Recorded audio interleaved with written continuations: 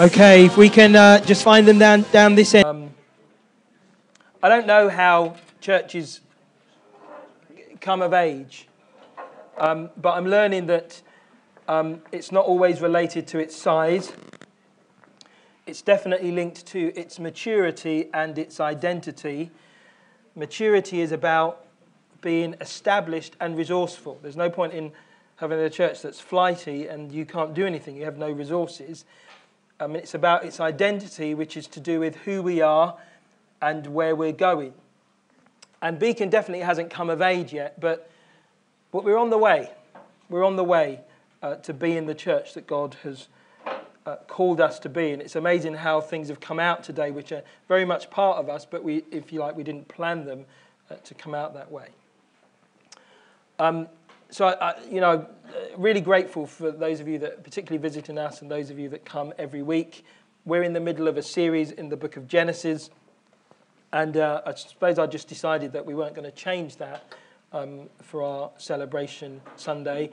And we're last week we looked at Genesis 2 and we looked at male and female and how God had a created order of things in terms of he created Adam first and gave him primary responsibility.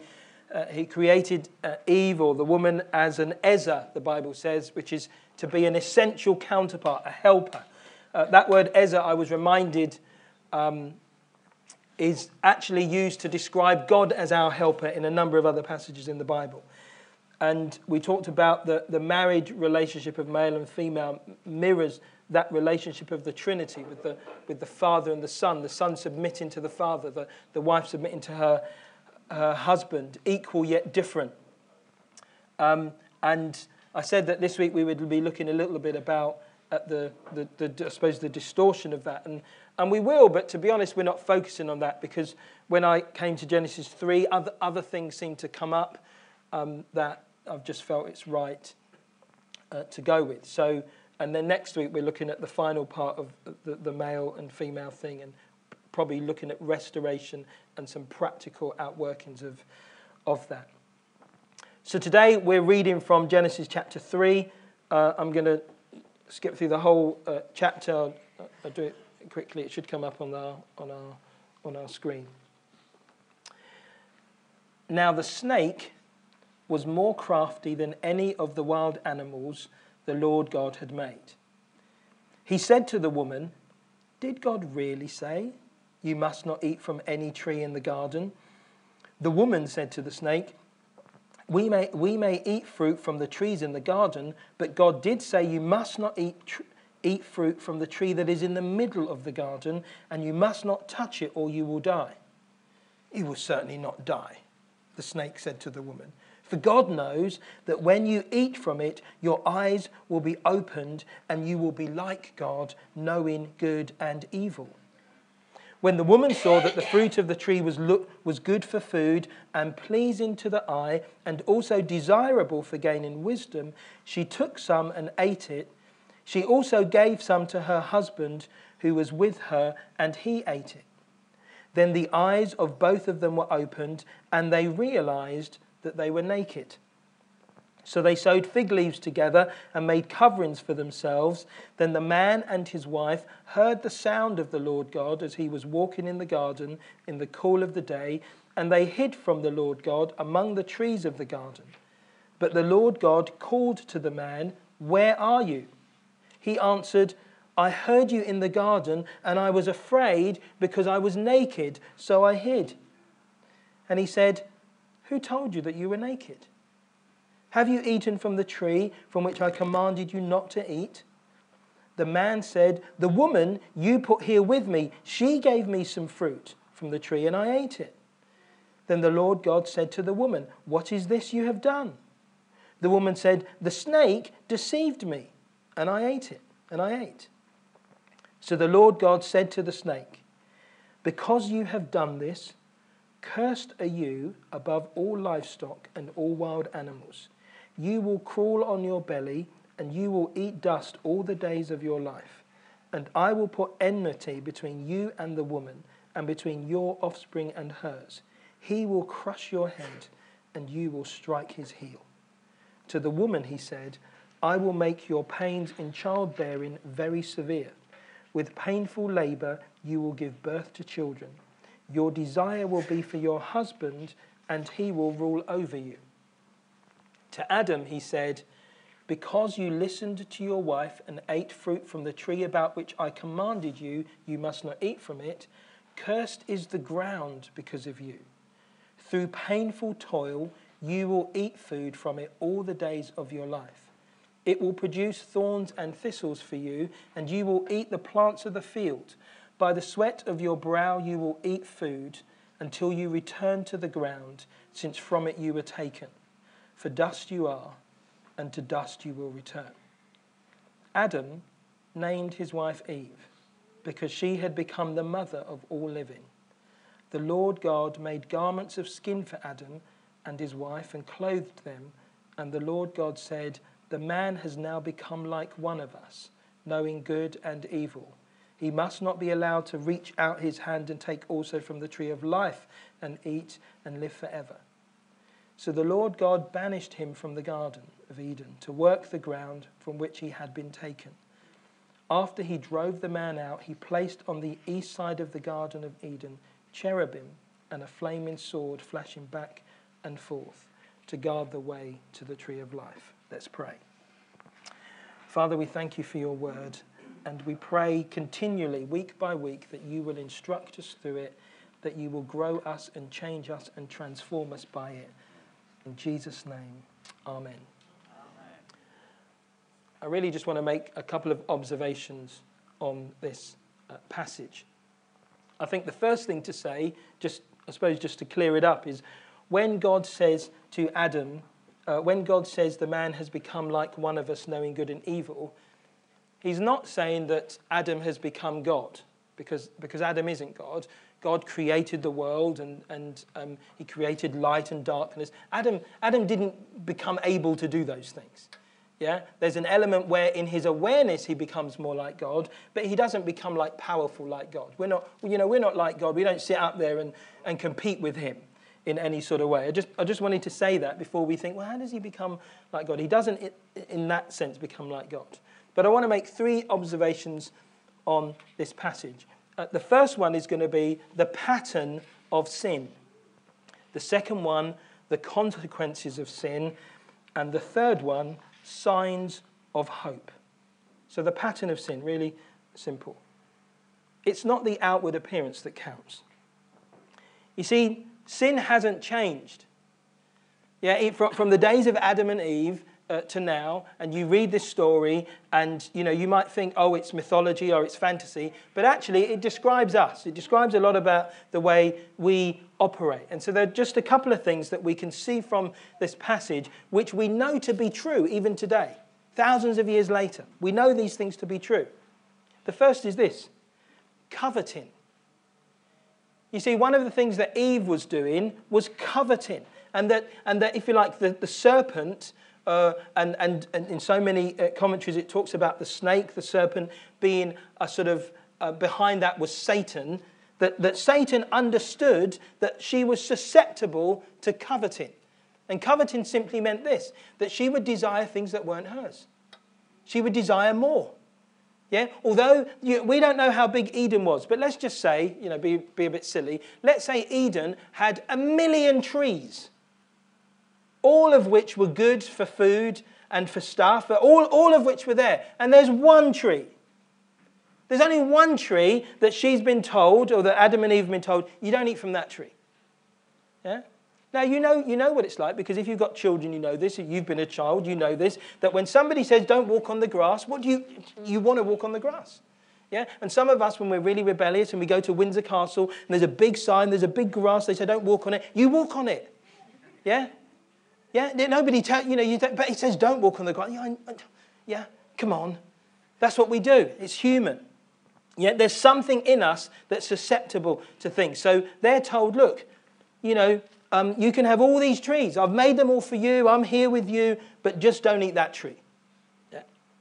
And what the serpent does in a very, very subtle way, but does the same thing, he causes her to covet. To be like God. Oh, yeah, I want to be like God. Yeah? She's thinking, I want to be like God. And if that eating from that tree is going to help me to be like God, then I'll eat from the tree. The irony of it is, she was already like God, created in his image, given primary responsibility in the earth. And yet at this point, the fact that there were a million other trees was almost irrelevant. There was one tree. And so she coveted that one tree. We also know coveting becomes one of the 10 commandments. Why? Because it's massive. It's a massive thing in us that we cover that which we don't have. We desire things that we don't need. We long for things that other people have. And we see it all through Scripture. Yeah? The pattern of sin has not changed. Coveting was there at the very beginning. Coveting is still here now. Secondly, pride. You see, pride leads to disobedience. Pride leads to disobedience. Although the woman, she doesn't repeat exactly the prohibition that God had made. Yeah, she adds this bit. Oh, he says we mustn't even touch it. God doesn't say that. God just says don't eat from the tree of the knowledge of good and evil. She adds, although she understands it. Yeah, she knew what God had asked her to do. She knew the consequences of it. Pride means that she still goes ahead and does it. Yeah? So sometimes we covet things that we don't need and we don't want and we don't have.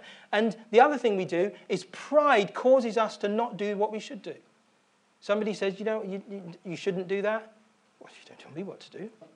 I can do that if I want. Yeah? Pride often rises up. It was pride that caused her to listen to the serpent, not to God, and to then reject God and to take what she shouldn't. It was pride. I mean, the truth is, when her pride meant that she reversed the created order. The created order was that man and woman would have dominion over the earth and subdue it. That was the created order. That's what God said. And now we're in a situation where a snake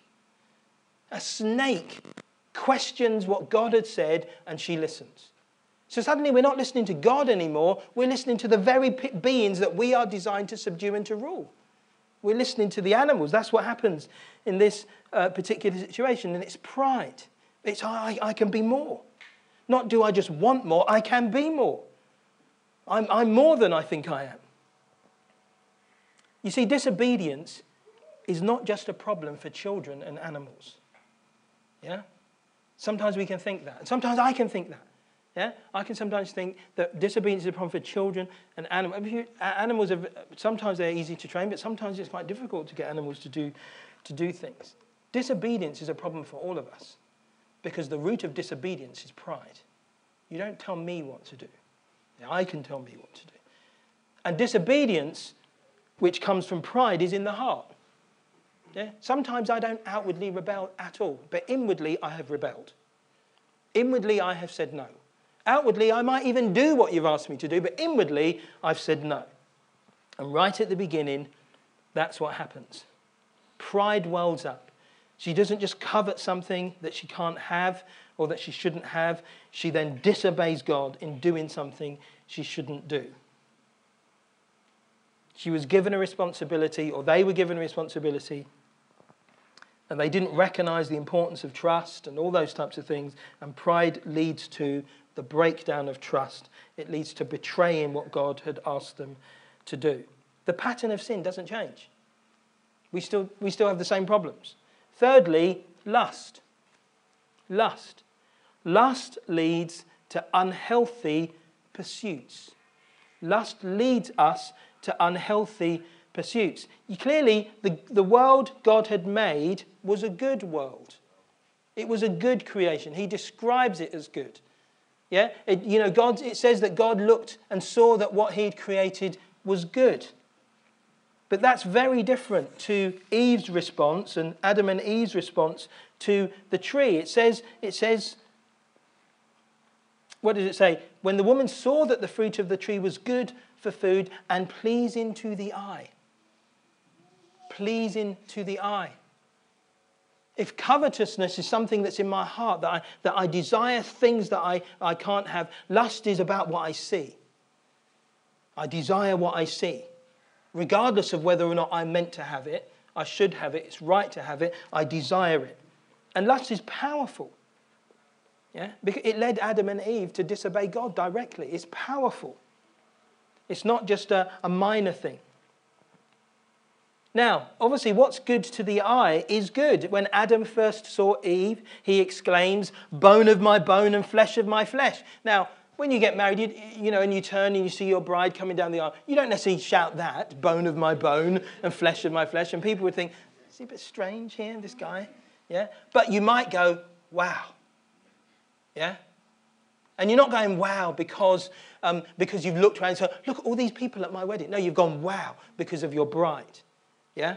There is something about what you see that's important, yeah, that we do respond to, and that's a right thing. But lust takes it further. Yeah? Lust takes what's pleasing to the eye and it makes me go, "I want to have that." Yeah? That thing I see, it looks so good, I want to have that. So often things that look good and taste nice are like honey down the throat but gravel in the belly. They're not as good as they appear. It's not as great as you think it is. And that's exactly what was going on here. There was coveting, there was pride, and there was lust. These patterns of behavior have not changed. We don't use these words all the time. Yeah? We don't go around talking about covetousness. I don't walk around and say I must stop coveting here. Pauline, stop coveting. We don't use those words, but we do these things. These are patterns of behavior. These are things that we often live with. And they're right there at the beginning, and they're right here now with us. So the pattern of sin hasn't changed. The consequences of sin. The consequences of sin. Like I said at the beginning, it's not just about what you see. It's not about what you see. The consequences of sin are these. You see, Satan, the serpent, the snake, is the father of lies, the Bible tells us.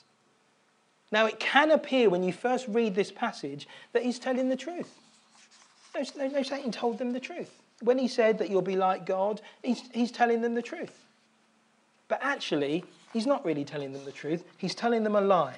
And sometimes he tells half lies because it's easier to believe a half lie than it is a full lie. Yeah? But he's not telling them the truth. What Satan said to them, he said, he questions, did God say you must not eat of the tree? He says, you certainly will not die. For God knows that when you eat from it, your eyes will be opened and you will be like God, knowing good and evil. Now, what happens when their eyes are opened? There's only one thing that happens when their eyes are opened. They realize that they're naked.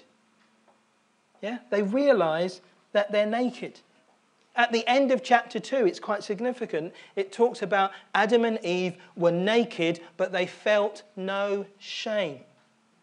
There was no shame in their nakedness. In a sense, there was almost like naive innocence. You know, like when your children, they run around and they're naked. And even when they're 2, you're like, oh, no, don't do that. But actually, they feel no shame. And they go like this to you and they want to cuddle you and all that sort of stuff when they're younger and it's appropriate to do all those things. Yeah? So Adam and Eve were like that. They felt no shame prior to this moment. But the first thing that happens after they believe the lie of Satan, that if they take the tree, it will be great for them, the first thing that happens is they realize that they're naked. And you can just imagine the embarrassment. Oh, goodness, I hadn't realized. Adam, pass me those figs. Pass me the leaves. And they hadn't realized that they were naked. And even though they were married, there can still be this moment of embarrassment. Yeah? Oh, we hid from you, God, because we were naked.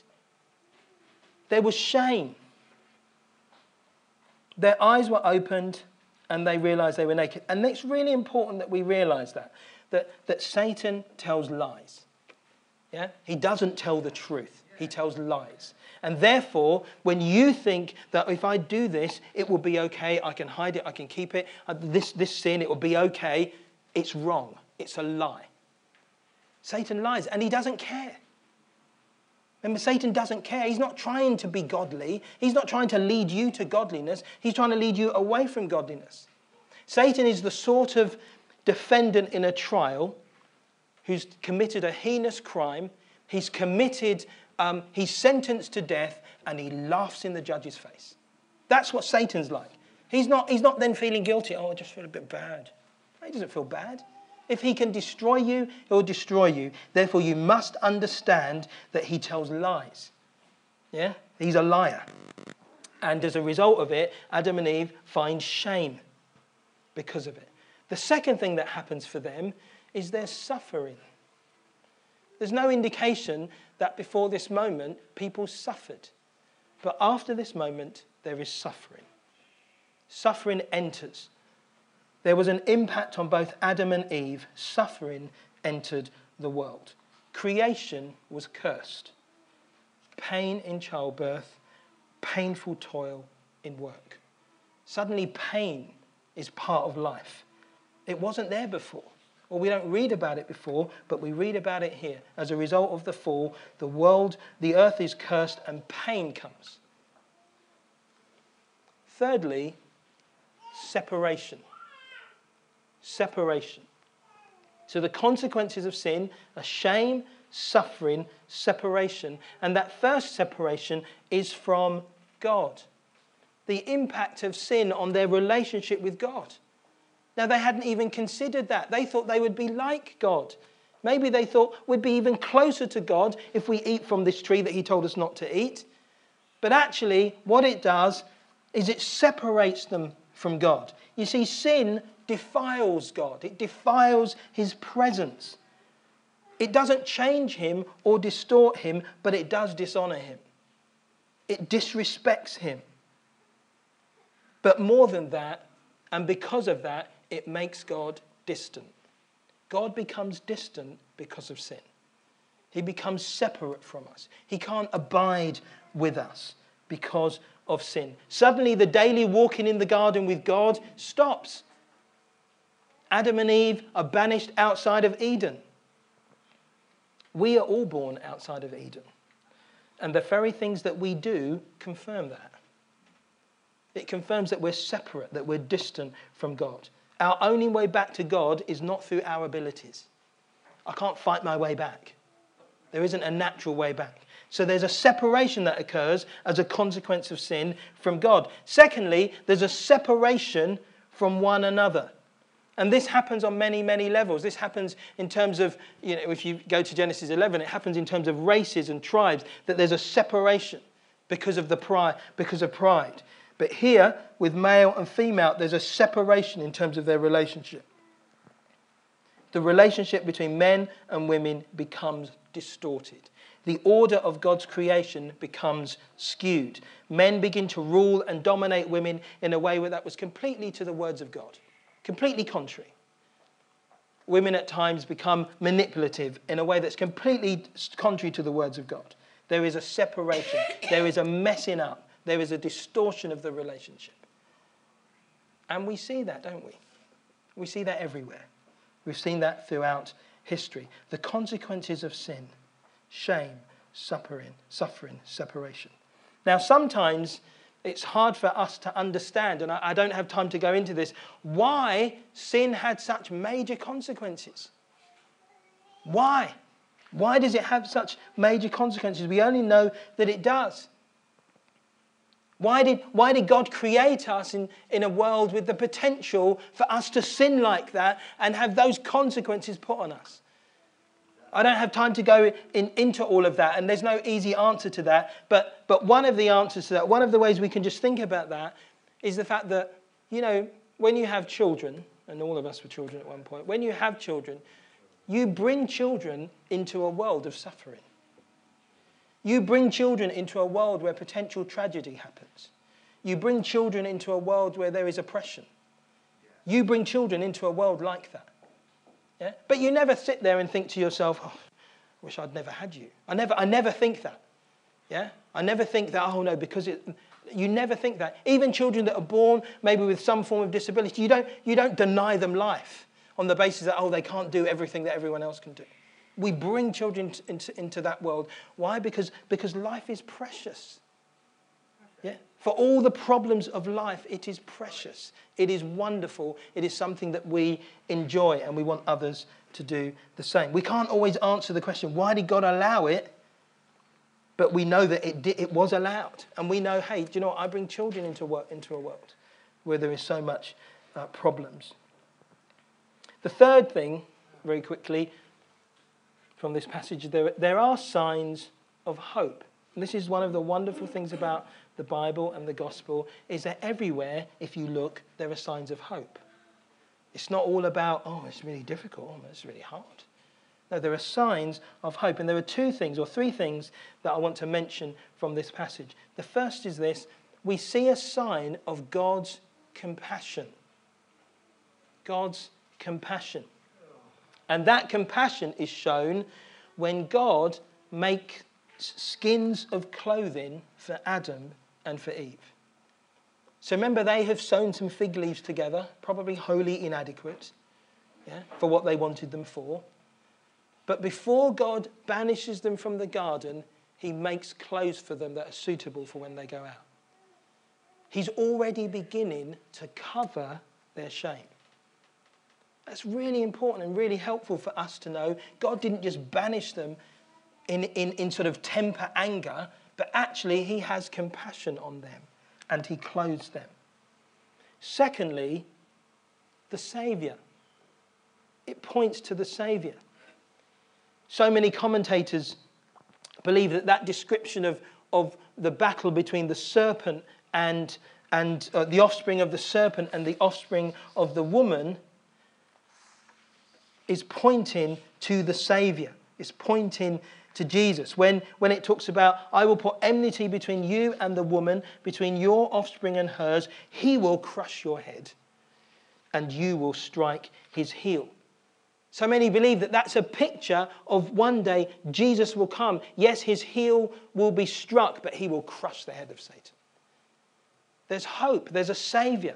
The Bible looks to it. It's a longing to that moment of redemption, that breaking of the power of sin and death, which was only accomplished at the cross. Romans 5 alludes to it specifically. Romans 5 says this, verse 12, therefore, just as sin entered the world through one man, and death through sin, and in this way death came to all people because all sinned. Verse 15, for if the many died by the trespass of the one man, how much more did God's grace and the gift that came by the grace of the one man, Jesus Christ, overflow to the many? So there's this idea that death came through Adam, but grace and life come through Jesus. That through one man we all died, but through another man we all have life. It's wonderful news. Consequently, just as one trespass resulted in condemnation for all people, so also one righteous act resulted in justification and life for all people. For just as through the disobedience of the one man the many were made sinners, so also through the obedience of the one man the many will be made righteous. Where sin increased, grace increased all the more. So although we paint this picture of the fall, this separation that occurs between us and God, the suffering and the shame that comes, actually there's hope. There is hope in the gospel. And the hope of the gospel is the fact that Jesus covers the shame. Jesus takes the suffering on himself. It's not just that he leaves us. You see, this, when we think about sin and the fall and suffering and that, we're very individualistic. We think about ourselves, we think about individuals, we think about wickedness, evil. Why did God allow all that? People who die young, abuse and all those types of things. Why did God allow all of that? And we think about it like that. But you know what? In the early days when the Israelites thought about it, the thing that bothered them most was not sin, wickedness and evil and suffering. To some degree, they sort of expected the world to be a bit like that. Suffering was part of it. Do you know what bothered them most? Was separation. It was that they were no longer with God. The real point was what made paradise paradise was God was there. Not that the trees were nice. It was that God was present. Yeah, it's the fact that you dwelt with him, is that you walked with him. That's what made it paradise. You read about Moses. Moses says, look, don't send me if you're not going to be with me. Because if you don't go with me, nothing distinguishes me from any other people on the earth. The thing that marks us out is your presence, is you. What David prays after he sins with Bathsheba, it's an interesting thing. What he prays after he sins with Bathsheba, he says this: only against you have I sinned. In our minds, we think, no, David, you committed murder and adultery and you destroyed a family. But he says, only against you have I sinned.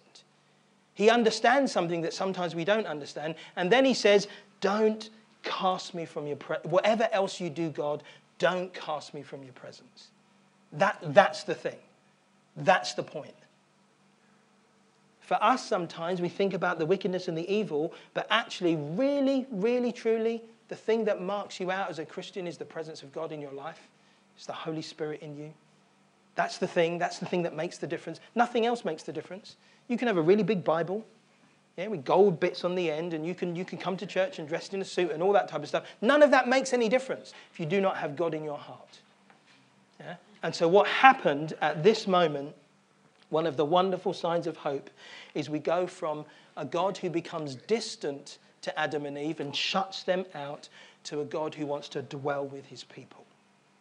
What's the promise of God that we read throughout the scripture time and time again? I will be with you. I will be with you. I will be with you. Yeah? That's what the cross achieved. You didn't achieve that. I didn't achieve that. The cross achieved the promise of presence. When Jesus went up to heaven and he gives his disciples the Great Commission, and we all think about that in terms of evangelism, the most important part of it is his presence.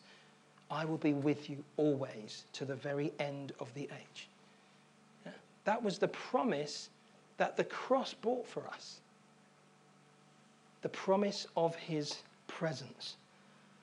The fact that he would dwell from distance to dwelling. It's interesting when you read through the scriptures that they don't look back to Eden. They don't look back to paradise. They don't go, oh, if only we could go back. They don't look back to Eden. What they do is they look to God. They look to the presence of God. They look to the promises of God. That's what we need to do. Don't look back to Eden. Don't think to yourself, oh, if only we went back to the beginning, it'd all be all right then. No. Because actually, if we were back in Eden, we would be as susceptible as Adam and Eve to do what they did. The only surefire way that you can find genuine salvation and relationship with God is through Jesus. You don't find it anywhere else. You don't find it by coming to church. You don't find it by reading your Bible. You don't even find it by praying if you're not praying that prayer. You find it by coming to him and recognizing, oh, that the only thing that really matters, the only thing that really deals with sin is this relationship. And then we find it's interesting that God addresses Adam and Eve personally for their sin. So part of the curse was bigger than just them, but he addresses them in turn. He addresses the snake. There's no snakes here. He addresses the woman and he addresses the man. What's he doing? He's indicating to us there's no hiding. For you and me as individuals, there's no hiding behind the crowd. Yeah, you don't think to yourself, well, I'm in the back row, nobody can see me. God can see you. There's no hiding in the crowd. There's no hiding behind others.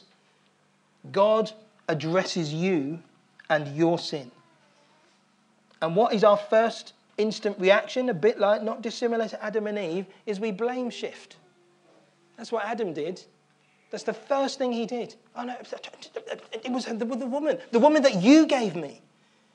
Ultimately, God, it's your fault. You gave me this. He blame shifts. She doesn't say, oh, it's the snake. The snake, he's got nowhere to go. He's there. Okay. He's got nowhere to go. But blame shift is one of the ways that we avoid facing our reality that, hey, we need God. It's not me. Sometimes you can blame shift in ways that appear very, very, it appears very noble. Very noble. So you might have a question about suffering. You think, well, do you know what? Till I understand suffering, I will not believe in him. That's very noble. But it's utterly wrong. Yeah? We will never answer that question on suffering. And do you know what? You have to handle the question of suffering whether you're a Christian or not. It's not all about God. You have to handle it. Whether you believe in him or you don't believe in him, suffering still exists and you have to handle it. So we can blame shift. It's often a way. But he addresses them, and that explains to us why Jesus died and why he died for the world, but he died for you and he died for me. Yeah? Jesus didn't just die globally. You know, Jesus is up there. This is global God who died. No, he died for you and he died for me so that so if Eve had heard the gospel, what should have done? He should have got on her knees. She should have, sorry, Lord, and should have grabbed the hem of Jesus' garment and said, I believe. That's how her shame was going to be covered. That's how her sin was going to be taken away. It wasn't going to be because she was able to blame shift. No, she grabs hold of Jesus. Yeah, Jesus died for the world, but he died for you. And you need to understand that. Mankind rejected him in the garden, but the kindness of God, both to mankind and to every individual. The world is lost and separated from God, but so am I.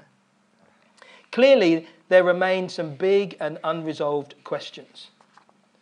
Yeah, there always is. There are always hurdles. There are always hurdles to faith. To be honest, one of the biggest hurdles to faith is pride. It's in my heart. The Bible tells us that the heart is deceitful above all things. Yeah, we think we're better than we are. We think we're more right than we are. We think we're more righteous than we are. But there is no bigger question for you to ask and answer is how do you respond to the kindness of God offered in his son Jesus, dying on the cross for your sins, covering your shame, bringing you into relationship when you had been separate from God and you could do nothing about it. How do you respond to that? There's no bigger question than that. There's no bigger issue than that you have to deal with, that I have to deal with. Romans 10 says this, and we'll finish here. If you declare with your mouth, Jesus is Lord, and believe in your heart that God raised him from the dead, you will be saved. For it is with the heart, with your heart that you believe and are justified. And it is with your mouth that you profess your faith and are saved. As Scripture says, anyone who believes in him will never be put to shame.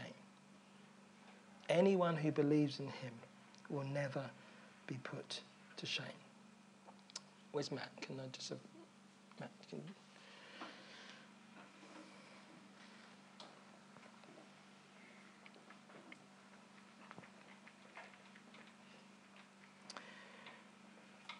I want to give people an opportunity this morning to respond to God. And, you know, when you think about the fall and when you think about sin, and it's not always a hopeful thought. You know, I remember talking to Phil last week and he was like, I hope there's some hope in the message when you're talking about sin and the fall. But actually, the hope is made clearer because of the fall. If you didn't have the fall, if you didn't have sin, if you didn't have suffering and wickedness, you wouldn't know how compassionate God really is. You just wouldn't know. You would just think, oh, he's okay. You wouldn't realize, oh man, God is incredibly compassionate and kind and gracious. Incredibly so. Far more than you would ever believe, ever understand his grace and his compassion towards you. He takes away your shame. He's not trying to expose you and make you look stupid. He does the very opposite. He covers you.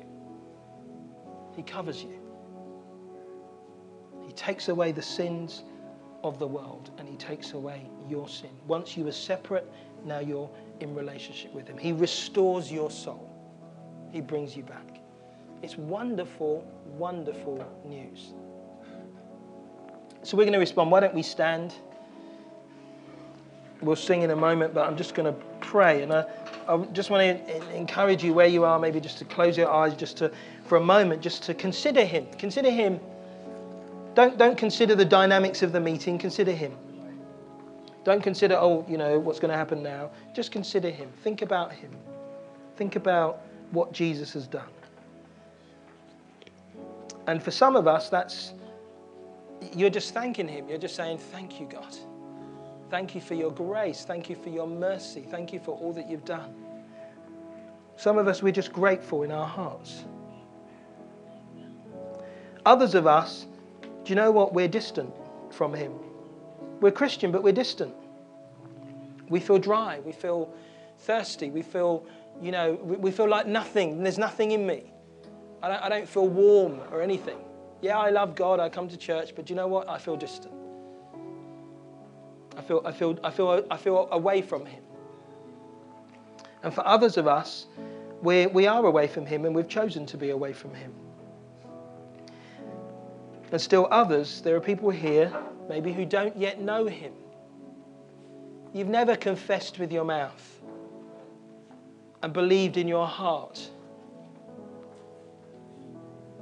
You've never done that. You've never gone through that process that brings you to a point of being saved.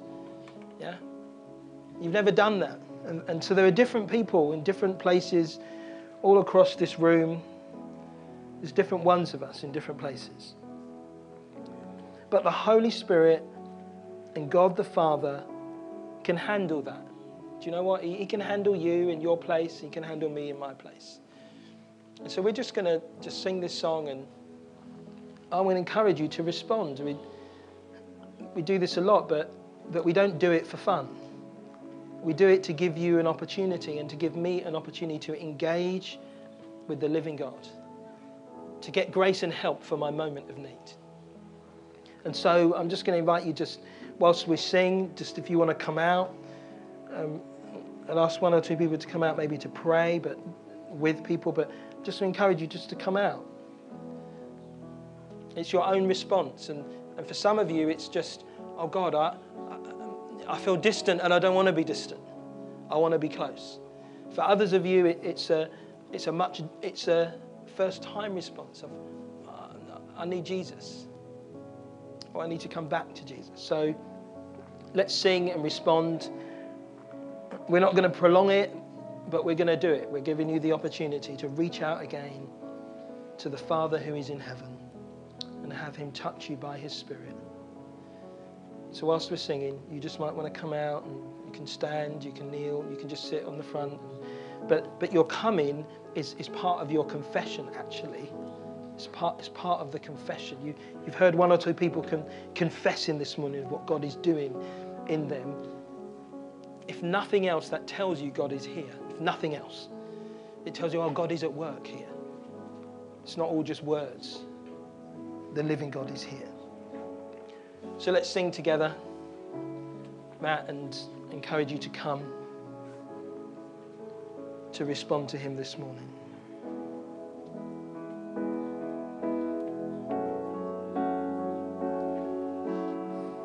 You are